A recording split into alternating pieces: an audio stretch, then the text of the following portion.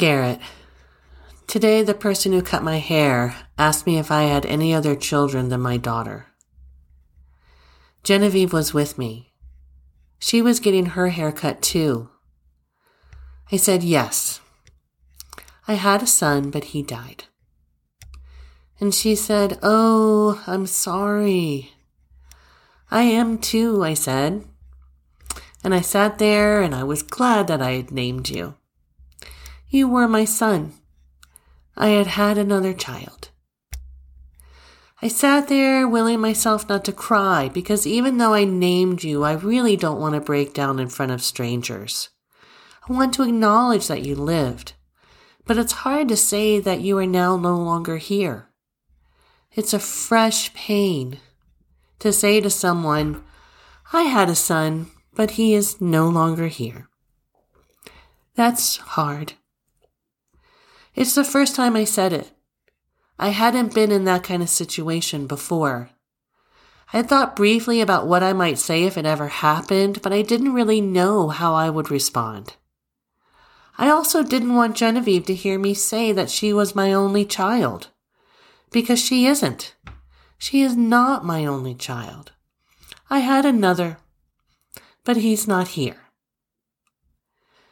I don't know whether to say I had a child or I have a child who died, because I don't currently have you. It's possible you are somewhere else, a place that I don't know about and have little insight into. Does that mean I still have you? I don't think so. I am living a physical existence, and you are not.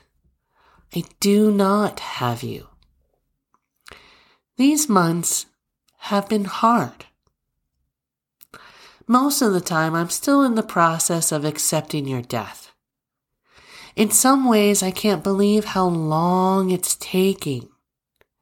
In other ways, I think that this must be a lifetime endeavor.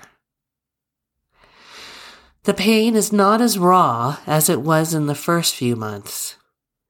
The first few months were just pain, pain, pain.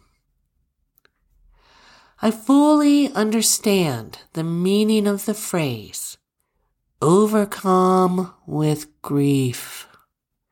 Overcome with grief and making sure my daughter is okay. Overcome with grief and being there for Kevin during his waves and crashes. I became frozen, pretty much only able to hold my grief, and that's it. Letting go of everything else except my daughter, my husband, and the dog. The dog who came running every time my tears came, when I was racked with sobs. How deeply I know those words now. All these cliche phrases that turn out to be so apt. I've pretty much been in a state of stasis, allowing all that has happened into myself in little bits and pieces, giving myself time to absorb and adjust to this new reality. Adjust, adjust, adjust. Absorb, absorb, absorb in little tiny bits. Maybe thousands or hundreds of tiny sips per day. And then waves. Waves of grief where I leak out emotions for such a long while. The pour and push of the emotional whale let out into everywhere. I remember saying to my counselor, I have all this love for my child and it doesn't have any place to go. What do I do with all this love? I need to give this love to my child, but he's not here and I don't know what to do with it all. Tears of frustration, tears of anguish, tears of regret. Lots of regret in there, bud. And all I can do right now is sit with it, be in it, and be a witness to my regret and feel it for as long as I need to.